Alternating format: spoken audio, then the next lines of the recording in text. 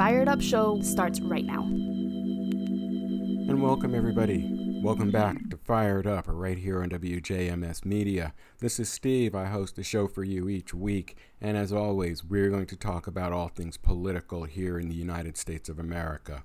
So I hope everybody is all strapped in for another week as we now are squarely in the month of August. Can't believe how much of the year has already gone by. Wow. Anyway, so, what have we got going on? Well, of course, we're in the political season as we begin to work our way toward the 2024 election. And I want to talk not particularly about the election per se or, the politicians, but I may touch on them during the course of this. What I really want to talk about, what I really want to bring as the message, at least for the first half of this show, is an observation that the electorate, the people that go to the polls and cast the ballots, us, that there's work we need to do. We need to be looking hard at exactly who it is who's running for offices that they are looking for us to elect them into. And that could be at the local level, that could be at the state level, and it could be at the federal level as well. There's a lot of news media coverage about the federal races. Those are, of course, important, but the rubber meets the road. The real work is done at the state level. And I believe we don't pay enough attention to how we participate in elections at the state and local levels. It's not to say that there isn't a lot going on and that there is a lack of communication coming out from potential candidates for your local offices and your state offices. I can't be in 50 states and all of the tens of thousands of precincts out there. But what I do see in a broad sense is that the political process in this country at the state and local level mirrors what's going on at the national level, meaning that there is a political divide that is apparent at those levels as well as at the national level. Indeed, it might be the divisions between the political parties at the state level actually is feeding the divisions that we see at the national level.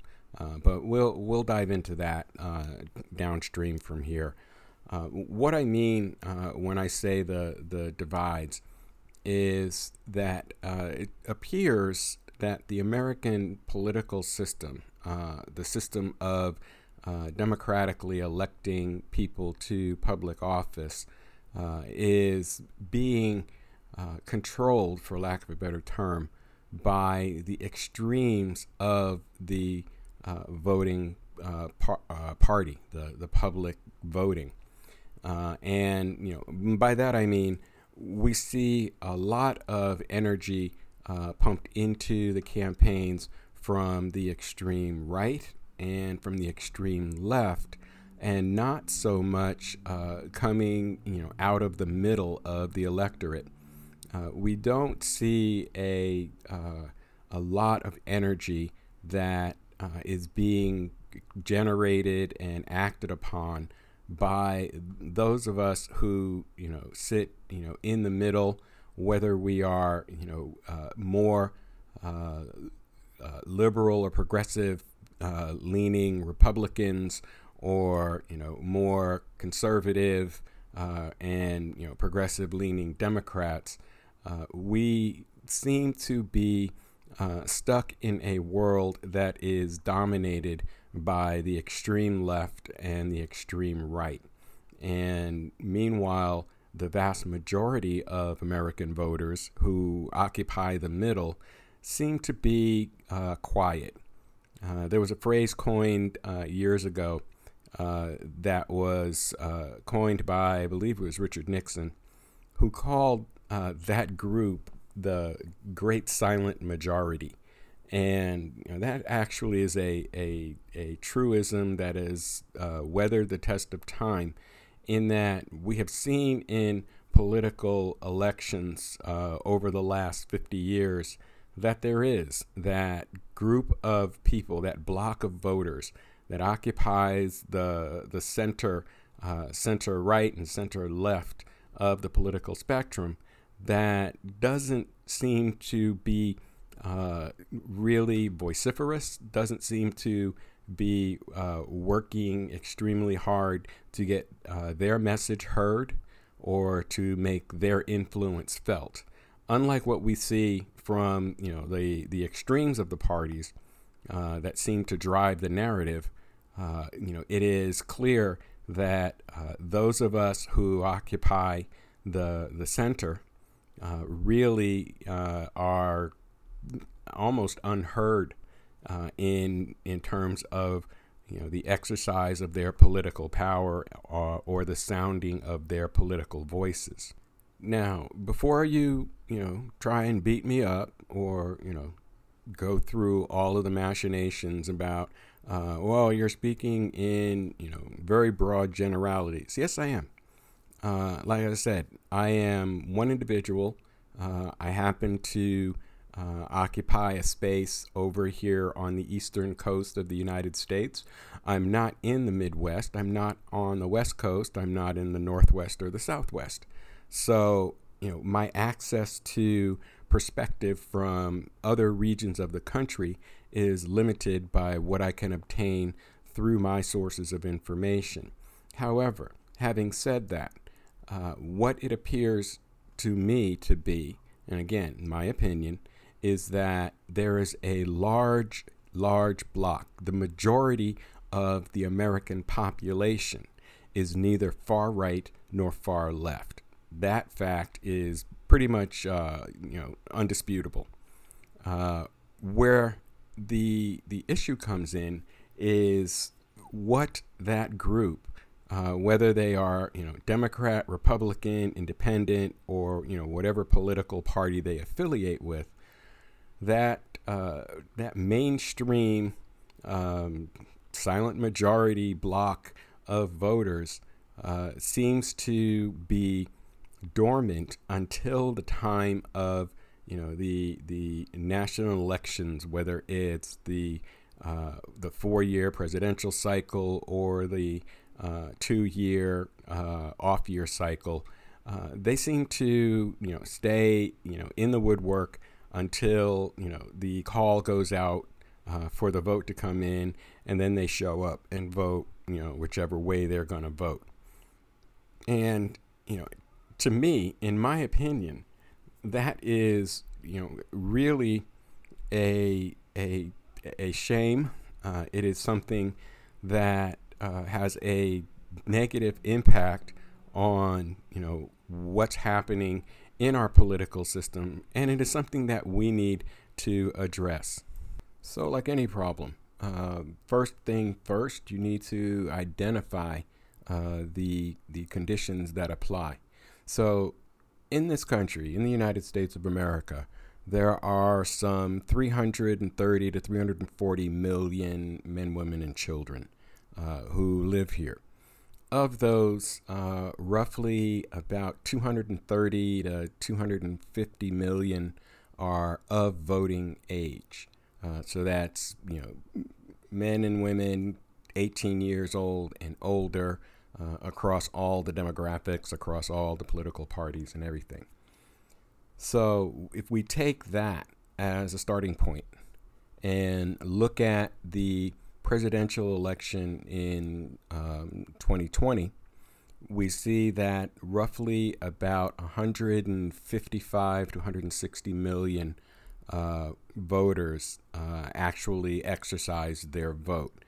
Now, again, 230 voting age and up residents, 150 to 160 million voted. That leaves about 90 million people who, for whatever reason there is, whether they sat out the election by choice, their votes were disenfranchised or disallowed or somehow some other way interfered with, whatever. The number we're left is what I said, about 150 to 160 million registered active voters. Now, of those, roughly half voted along the Democratic side of the available candidates, and roughly the same amount voted along the Republican side. So the vote was split. I believe the final tally was something like 53% to 47%, or some ratio along those lines. What that means is that, as I said, there was still roughly about 90 million people who were eligible to vote who didn't vote. And the question, becomes, and is one that's been discussed, since the election, is why? And the short answer, or the answer I have to give you at this point, is I don't know. As I said, there could be a lot of systemic reasons why it didn't happen. There are a lot of potential reasons why 90 million people didn't exercise the vote they're entitled to exercise.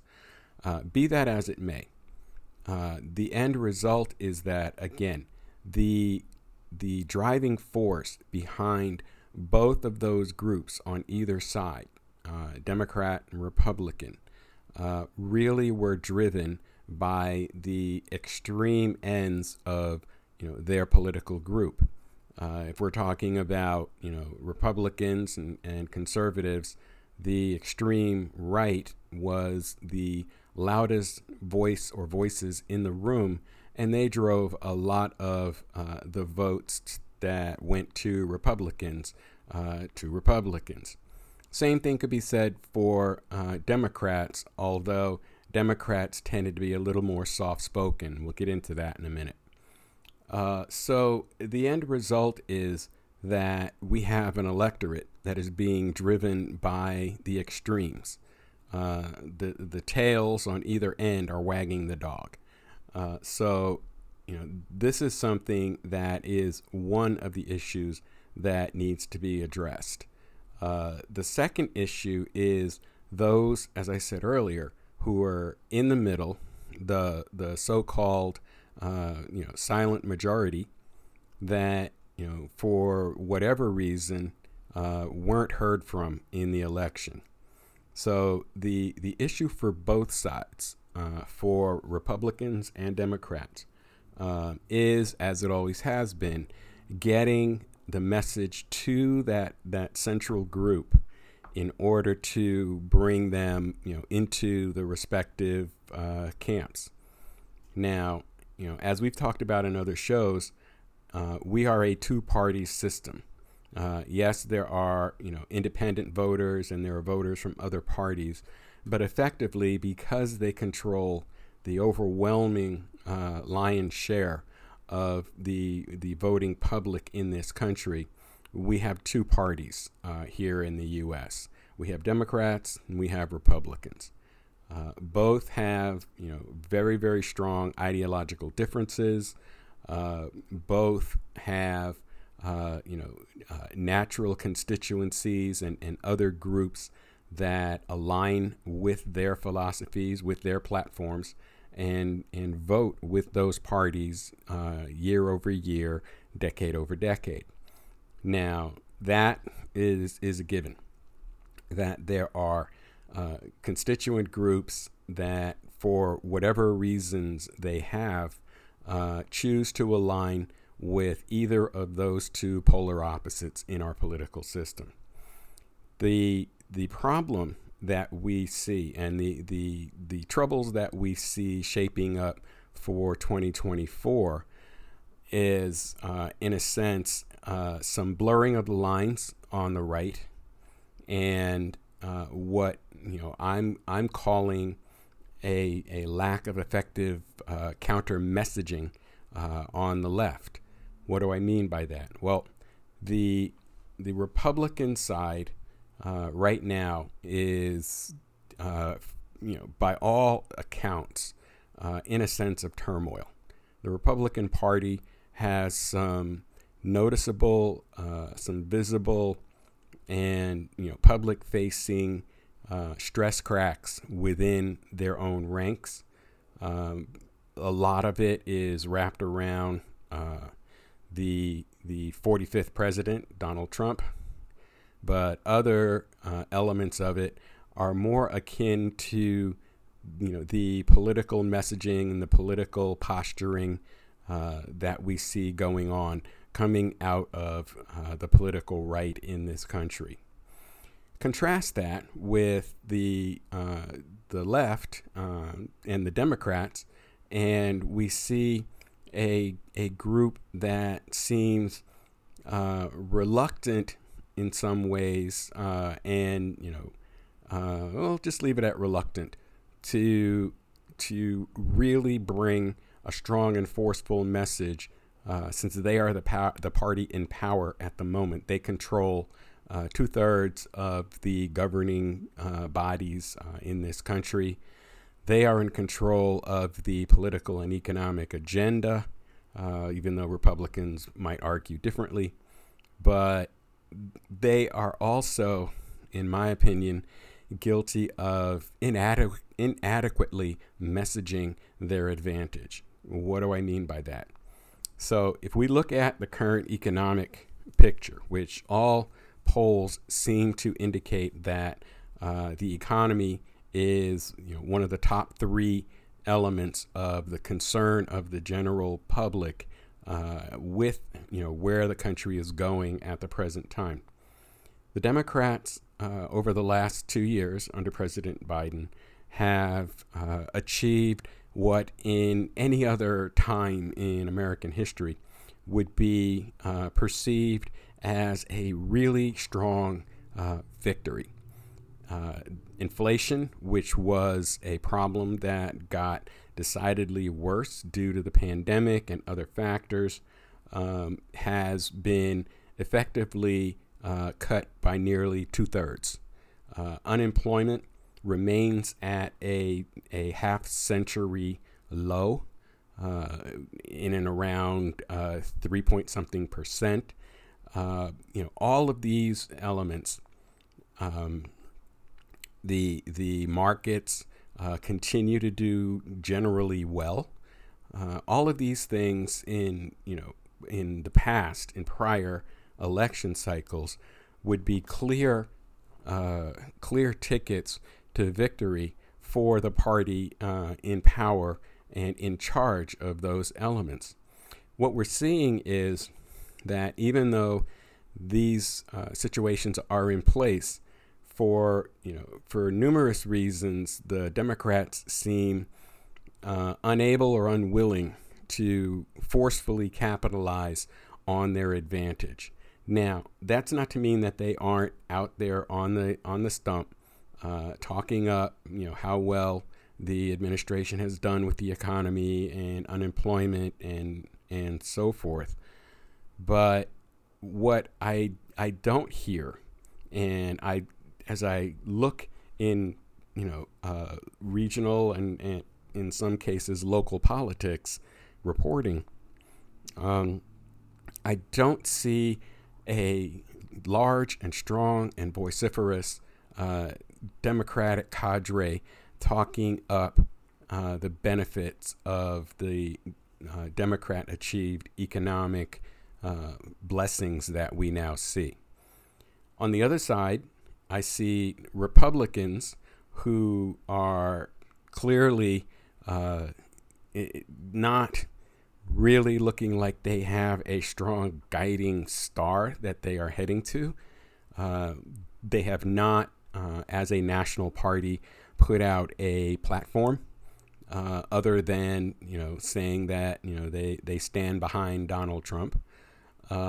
They have expended a lot of money attacking the Democrats by means of non-economic or non-political agenda items, i.e., Hunter Biden's laptop and, the anti-woke crusades and so forth.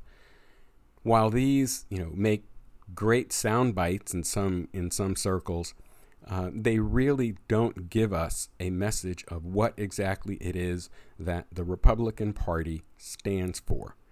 And historically, the Republican Party has always had a very solid platform of, smaller government, lower taxes, all of these kinds of elements, growing the economy, for the wealthy and expecting it to trickle down to everyone else and so on and so forth. They're not even pushing, those historic Republican platform issues. And yet still they remain competitive. The reasoning for that, I'm not psychologist enough to get into, the mental processes that Republican voters are using to explain their loyalty. And in fact, truth be told, it is something that I frequently am found scratching my head, asking why.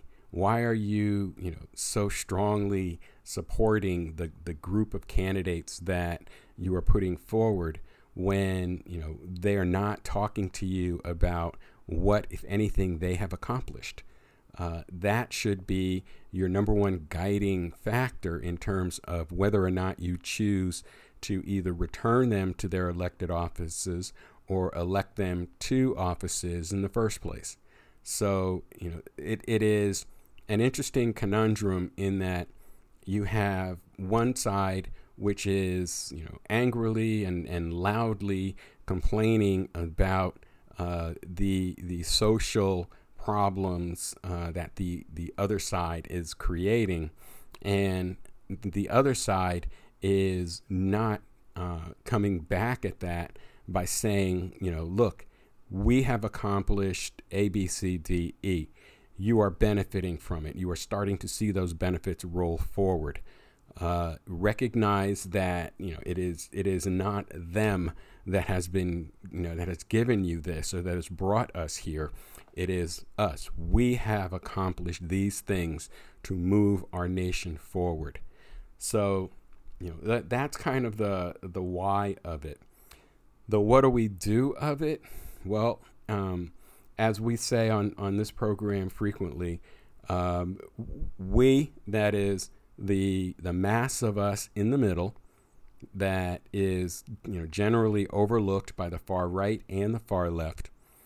We need to make our voices heard at the ballot box, and we need to make our voices heard in the city halls, the state legislatures, and the House and the Senate and the White House in Washington, that we are not satisfied with where this country sits, and we expect that the elected officials we have, are going to make appropriate changes, are going to give us answers to what we need to know in order to understand how this country is functioning. And no, that does not mean we want to know what's going on, what's the latest scoop on Hunter Biden. We do not want to know really what the gang of 20 in the House think about the current president. We want to know what they want to do, how they are going to do it, and what's going to be the outcome. We have some major issues coming up. The budget for the coming fiscal year is still unresolved. Now, while we did, quote, avoid, close quote, a debt ceiling default, we did so by kicking the can down the road into 2025 after the next election, basically, leaving it for whoever takes over the administration to address. We have a situation where, in order to achieve the goals we have in terms of economics, there were deals made between the Democrats and the Republicans.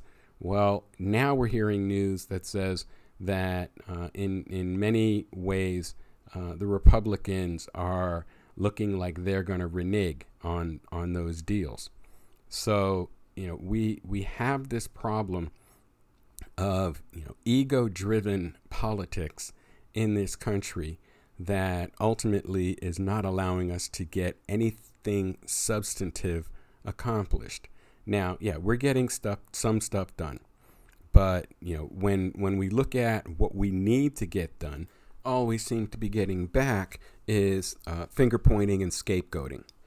And, as we advocate here on the Fired Up podcast, that is unacceptable. And we need to be holding our elected officials 100% accountable for where we are as a nation and where we're going.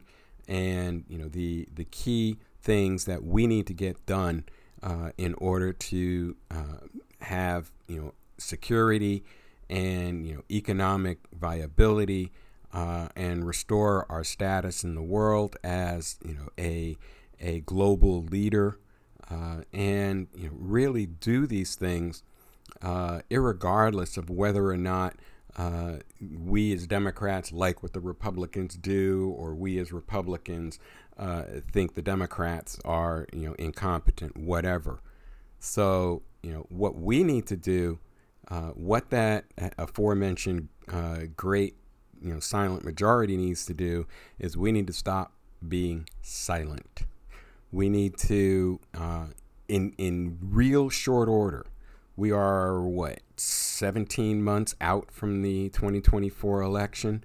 We need to be heating up the communications channels with our state legislatures, with our local legislatures, with our federal legislators about what needs to happen and how soon they need to do it.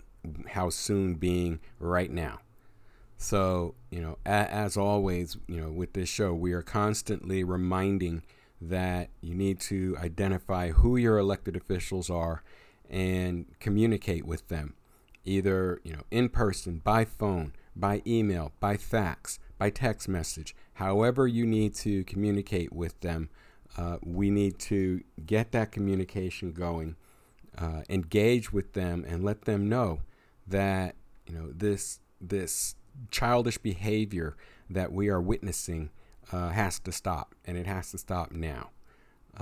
It's every time for everybody to grow up, put on their big boy and big girl clothes, and adult up and get the job we sent them to their office to do done. No ifs, no ands, no buts. So, let me know what you think about that. If you have an opinion on it, please send your comments in an email to firedupradio@yahoo.com.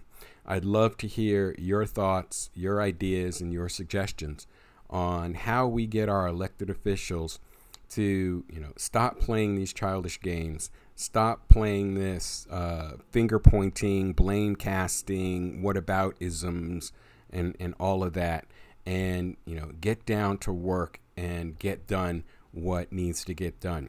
Keep in mind, Washington is on vacation until the end of this month. When they get back, they are going to have 2 or 3 weeks to get done, among other things, the 12 appropriations bills that need to happen in order for the federal budget to be processed. They're going to need to get together and decide on how they're going to address the debt ceiling that will come due after the first of the year. They're going to need to decide on how they're going to handle, the inflation problem and how it continue to get reduced. So, there's a lot on their plate that they are going to need to get done, and there's not a whole lot of time to do it once they come back from this month-long vacation they've taken. So, as I said, send me your thoughts. FiredUpRadio@yahoo.com is the email address. I'd love to hear what you think our government is doing, isn't doing, or needs to do better, or just plain needs to do. So send me what you're thinking. FiredUpRadio@yahoo.com. All right, let's take our break here. When we come back on the other side, we're going to talk about this a little bit more, and then I want to follow up on what's coming out of Montgomery, Alabama, with the brawl on the dock down there. You're listening to Fired Up right here on WJMS Media. We'll be right back after the break. Young John Lewis, you're so full of passion. In your lifetime, you will be arrested 45 times in your mission to help redeem the soul of America. In 1956, when you were only 16 years old, you and some of your brothers and sisters and first cousins went down to the public library, trying to get library cards, trying to check out some books. And you were told by the librarian that the library was for whites only, not for colors. I said to you now, when you see something that is not right, not fair, not just, you have a moral obligation to continue to speak up, to speak out. You became so inspired by Dr. King and Rosa Parks that you got involved in the civil rights movement. Something touched you and suggested that you write a letter to Dr. King. You didn't tell your teachers, you didn't tell your mother and your father. Dr. King wrote you back and invited you to come to Montgomery. In the meantime, you have been admitted to a little school in Nashville, Tennessee.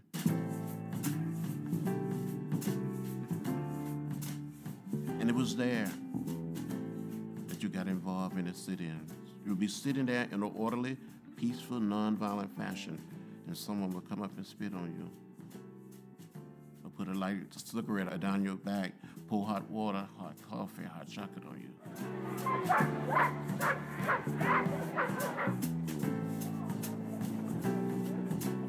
You got arrested the first time, and you felt so free.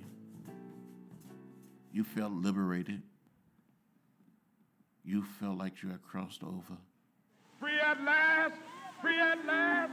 Thank God Almighty! We are free at last! You probably will never believe it, but the boy from Troy, as Dr. King used to call you, will become the embodiment of nonviolence in America.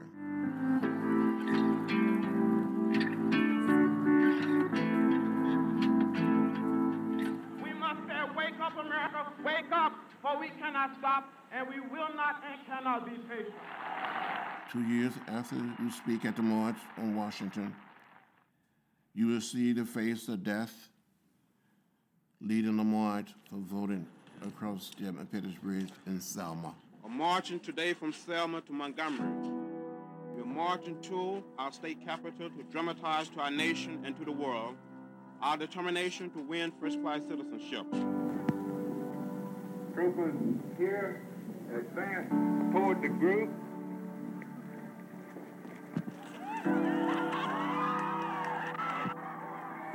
You were beaten on that bridge.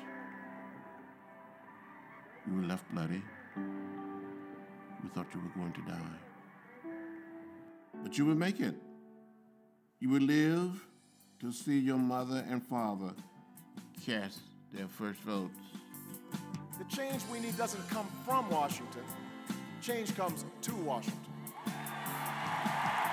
You'll also live to see this segregated nation you lived in. Still an African-American president and his family to the White House. And guess what? Guess what, young John? By some divine providence, as it is to send a message down through the ages, that man will be nominated on the 45th anniversary of the March on Washington.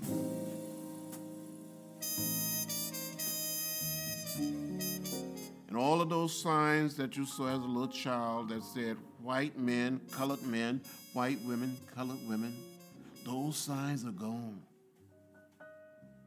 And the only places you will see those signs today will be in a book, in a museum, on a video. John, thank you for going to the library with your brothers, your sisters, and cousin. You were denied a library card. You were sad. But one day, you've been elected to the Congress. You wrote a book called Walking with the Wind. And the same library invited you to come back for a book signing where blacks and white citizens showed up. And after the book signing, they gave you a library card. And believe, as Dr. King and A. Philip Randolph and others taught you, that we're one people. And it doesn't matter whether we're black or white, Latino, Asian American, or Native American. That maybe our foremothers and our forefathers all came here in different ships, but we're all in the same boat now. John, you understood the words of Dr. King when he said we must learn to live together as brothers and sisters. If not, we will perish as fools.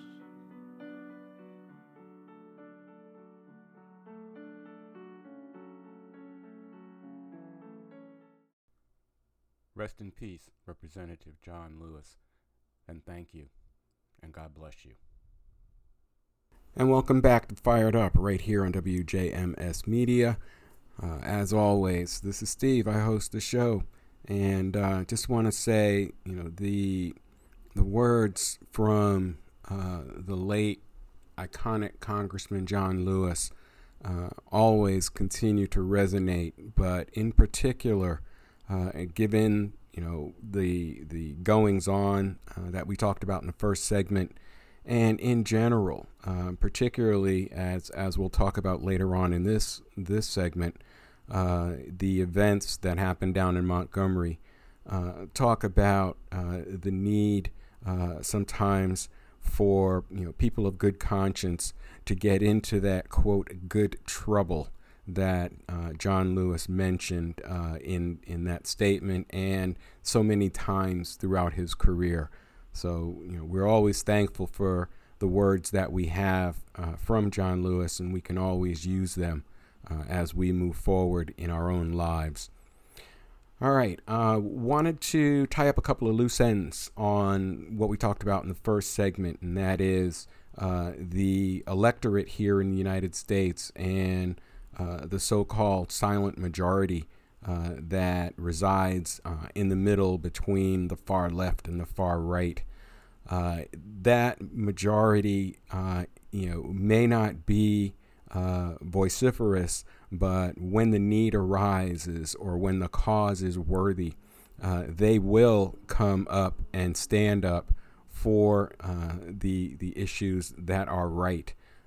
Just this past week in Ohio, there was a referendum that was brought forward by Republicans in that state to try and cut off the process by which a ballot measure was going to be decided that would address the abortion issue in Ohio.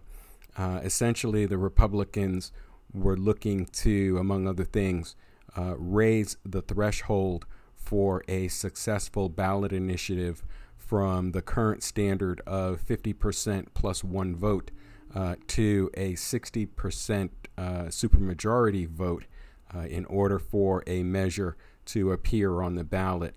Well, that was put because of the need with this upcoming ballot initiative that was on the fall ballot.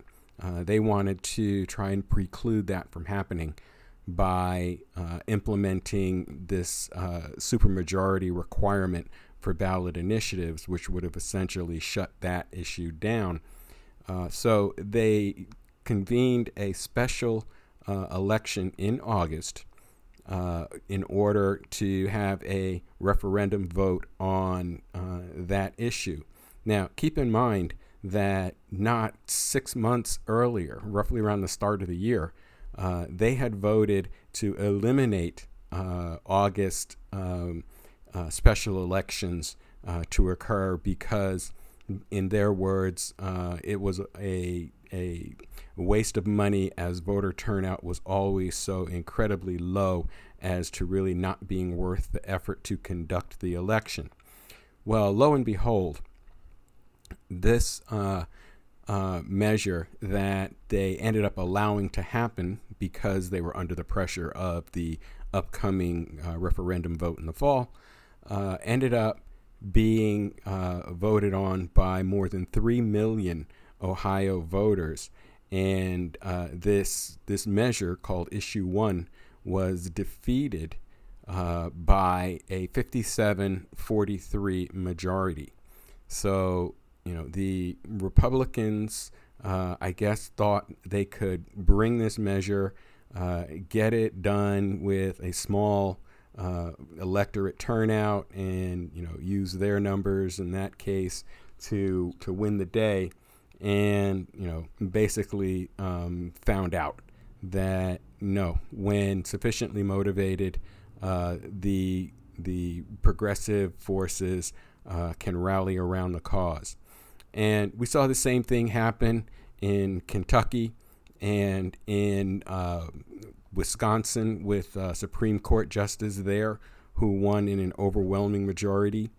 And, in Kentucky and in Kansas, similar initiatives, again, on protecting women's reproductive rights and looking to defeat a proposed abortion ban, won by overwhelming majorities. So the message is clear that, when I guess the reasoning or the purpose is something that is very near and dear to the hearts and minds of the voters, that they will in fact turn out. Now, what needs to happen is we need to carry that same amount of energy through to regularly cycled elections as we go forward. Typically, we see off-year elections or the midterm elections generally have a much lower voter turnout than the national cycle presidential elections do, and so forth. So, I mean, the possibility is there for large numbers of voters to turn out. They just need to, and we need to, encourage each other to get out there and do it on a regular basis, not just when there is an urgent or pressing need for an answer to a question posed to the voters.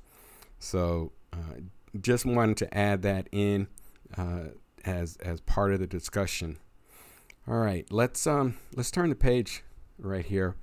And if you have been off the planet and weren't following the news, then you missed the story that came out of Montgomery, Alabama last week about a fight or a brawl, actually, that broke out on a boat dock in Montgomery, where a group of individuals who had parked docked their pontoon boat in space that's reserved for a Montgomery City ferry boat that does tours. And when the co-captain of that boat approached the people on the pontoon boat, to move their boat because they were basically illegally parked, a fight broke out. And initially, there were first 1, then 3, then 5, then 7 people beating up this co-captain. By the way, the co-captain was black and the assailants were all white. And, essentially, in the short version of the story, observers from not only the ferry, but from another ferry who saw what was going on, came to the aid of this captain and basically, beat the what out of the people who initially attacked the captain. That's a very abbreviated version of the story. Go to YouTube and search Montgomery Brawl, and you'll get all the videos that have been posted to social media about that. Of course, this has stirred a lot of energy and emotion and concern, not to mention just tons of memes and parodies and all kinds of things, t-shirts and all of that related to this. But more importantly, it galvanized what was a moment, an event, a fight into almost its own movement. It has elevated the awareness of the need for more justice for people of color in this country and in Montgomery in particular. There are a lot of factors that go in behind this, but there was an article that came out. This article came from the Associated Press, was published on the 13th of August, and the headline is Alabama Riverfront Brawl Videos Spark a Cultural Moment About Race, Solidarity, and Justice. And as I said, this event has spawned, just a multitude of memes, jokes, parodies, reenactments, and, a plethora of t-shirts and other memorabilia about it. And while, some of the memes and jokes and so forth are particularly humorous, there really was not a whole lot humorous about this event. It's illustrative of a problem that we have seen surface in this country revolving around so-called white privilege, where the group in the pontoon boat believed that the rules didn't apply to them. They didn't have to move. So what if there was a ferry with 200 passengers waiting to dock where their boat was parked? They'll just have to wait, so on and so forth. But let me go through this article from the Associated Press. Again, this came out on August 13th, and it starts off with, as bystanders trained their smartphone cameras on the riverfront dock while several white boaters pummeled a black riverboat co-captain, they couldn't have known the footage would elicit a national conversation about racial solidarity. Yet a week after multiple videos showing the now infamous brawl and violent defense of the outnumbered co-captain were shared widely on social media, it's clear that the event truly tapped into the psyche of Black America and created a broader cultural moment. A sociology professor at Tulane University, Andrea Boyles, said a long history of anti-black racism and attacks and current events likely magnified the attack's impact and response. She goes on to state that, especially at a time like now, where we see an increase in anti-black racism through legislation and otherwise, whether we're thinking about history, the banning of black history, the curriculum, and all sorts of things across the state of Florida and elsewhere, she said. So this is why it is on the forefront of people's minds, and folks are very much tuned in, black people in particular. And that's a quote from Andrea Boyles of Tulane University. The article goes on to say that many see the August 5th ordeal on the riverfront dock in Montgomery, Alabama's capital city, steeped in civil rights history, as long-awaited answer to countless calls for help that went unanswered for past black victims of violence and mob attacks. Quote, "We all witnessed a white mob doing this to him," said Michelle Browder, an artist and social justice entrepreneur in Montgomery, describing the attack by boaters on the black riverboat called Co-Captain. After being inundated with images and stories of lethal violence against black people, including motorists and traffic stops, church parishioners, and grocery shoppers, the video from Montgomery struck a chord because it didn't end in the worst of outcomes for black Americans. Quote, "For Montgomery to have this moment, we needed to see a win. We needed to see our community coming together, and we needed to see justice." Videos of the brawl showed the participants largely divided along racial lines. Several white men punched or shoved the black riverboat co-captain after he took a separate vessel to shore and tried to move their pontoon boat.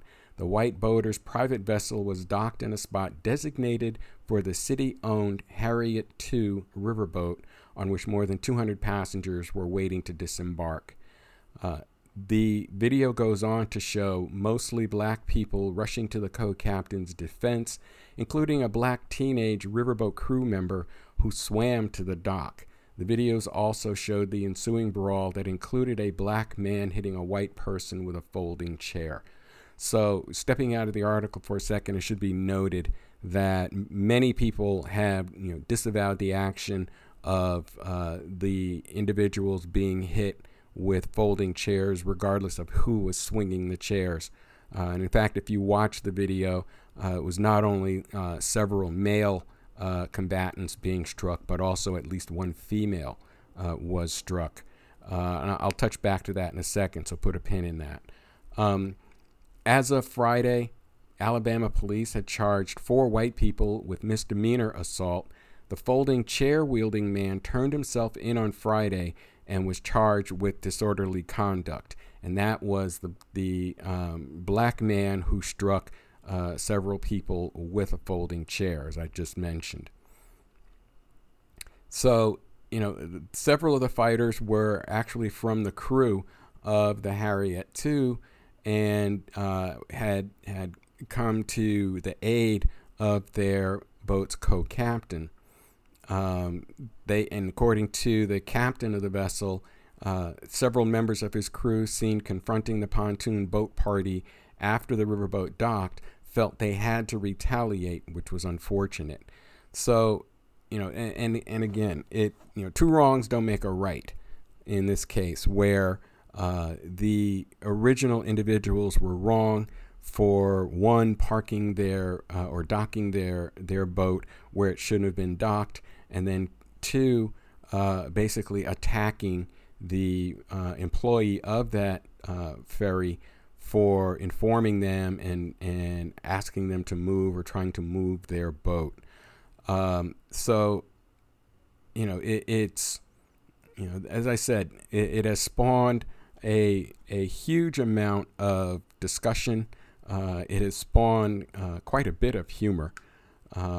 In one segment, you see the co-captain toss his hat into the air, which, according to reports I've seen on some of the videos, is something like an emergency signal, for others, and has been kind of pushed into memes, saying that it's akin to sending the quote bat signal, referring to the signal that is used to summon the DC comic character Batman, and it's just part of what has become a serious and intense, and at the same time somewhat humorous discussion of this incident, and created much of the the buzz that is going on about this. Now, you have to take into account where this incident occurred. Number one, this incident occurred, in Montgomery, Alabama, which is the heart of what was once the Confederate States. In fact, it was once the capital of the Confederacy. But there's been a huge amount of history in terms of slavery and Confederacy and the Civil War and all of that, all the way up through that. The location where this happened, where the Montgomery was the riverfront area where enslaved people were once unloaded from newly arrived ships in the Eastern Passage and sold at auction at that dock. The area is also a few blocks from the spot where Rosa Parks was arrested for disobeying bus segregation laws. So there is a long history that goes with the city of Montgomery, as well as this particular location. According to one person, Timothy Welbeck, director of the Center for Anti-Racism at Temple University in Philadelphia, is quoted as saying, "This is the home of the bus boycott. This is the home of intense racialized segregation and various forms of resistance today," he said. "Even if there wasn't an explicit mention of race, many people saw a white man assaulting a black man as a proxy for some of the racist behavior that they've seen before. It brought about a sense of solidarity and unified fate, too, in this particular moment." So, it is interesting at the least to say that in an area, in a state, in a city, in a location steeped in so much racial history, history of hatred, history of segregation, history of the outcomes of the treatment of enslaved people that were brought to this country, in the 1600s, that we had this brawl occur where essentially for lack of a better term, the black people won, and maybe recouped a little sliver of payback. So there's more coming from this. There are still investigations going on. There is an investigation to see if this was and can be classified as a hate crime, although preliminarily the police department is saying that the FBI has not ruled it as a hate crime. However, we will see. Obviously, there will be legal activities that come from this. Obviously, there hopefully will be some teachable moments that are brought out from this, not only for people in pontoon boats and just want to park their boats wherever they believe they have a privilege to do so, but also for responding to episodes like this. So we will see what transpires. Stay tuned, and if you haven't, I said, go to YouTube, go to your search engine of choice, and search for Montgomery Brawl, and you'll get the full measure of all of the videos and memes and articles for sale and jokes and comments and so forth. It has been an interesting subject to keep track of. We will continue to monitor it and see, what the outcomes are. As I said, there's likely to be legal action that transpires, so we'll let you know when that becomes public knowledge. Last piece, of course, in the national picture, all eyes are on Fulton County, Georgia, where as of the airing of this show, we are now officially on indictment watch for the case being brought by Fulton County District Attorney Fani Willis against former President Trump and 11 other individuals with regard to the attempted shakedown of Georgia officials in the election scandal of 2020 and 2021. So probably by the time the next episode of Fired Up comes out in a week's time, we will likely have an indictment to discuss as we tally up Donald Trump's fourth criminal indictment. Now, interestingly enough, and we will go into this in more detail probably in next week's show, once it's clear that we have all four of these indictments in place. The federal indictments, should Donald Trump be successful in his bid to become president, he can, in fact, make the federal indictments go away. He can order the Justice Department to drop the cases. That's not going to be how it works in the state, and particularly in the state of Georgia. Even if the convinces the governor to pardon him, he will have to wait 5 years from the guilty verdict in order to receive the pardon, which means he'll still have to serve 5 years in jail before he can be pardoned and the charges erased. And we'll circle back and talk through that in next week's show, what that could mean for his presidential campaign, what that could mean should he be successful at it for being president.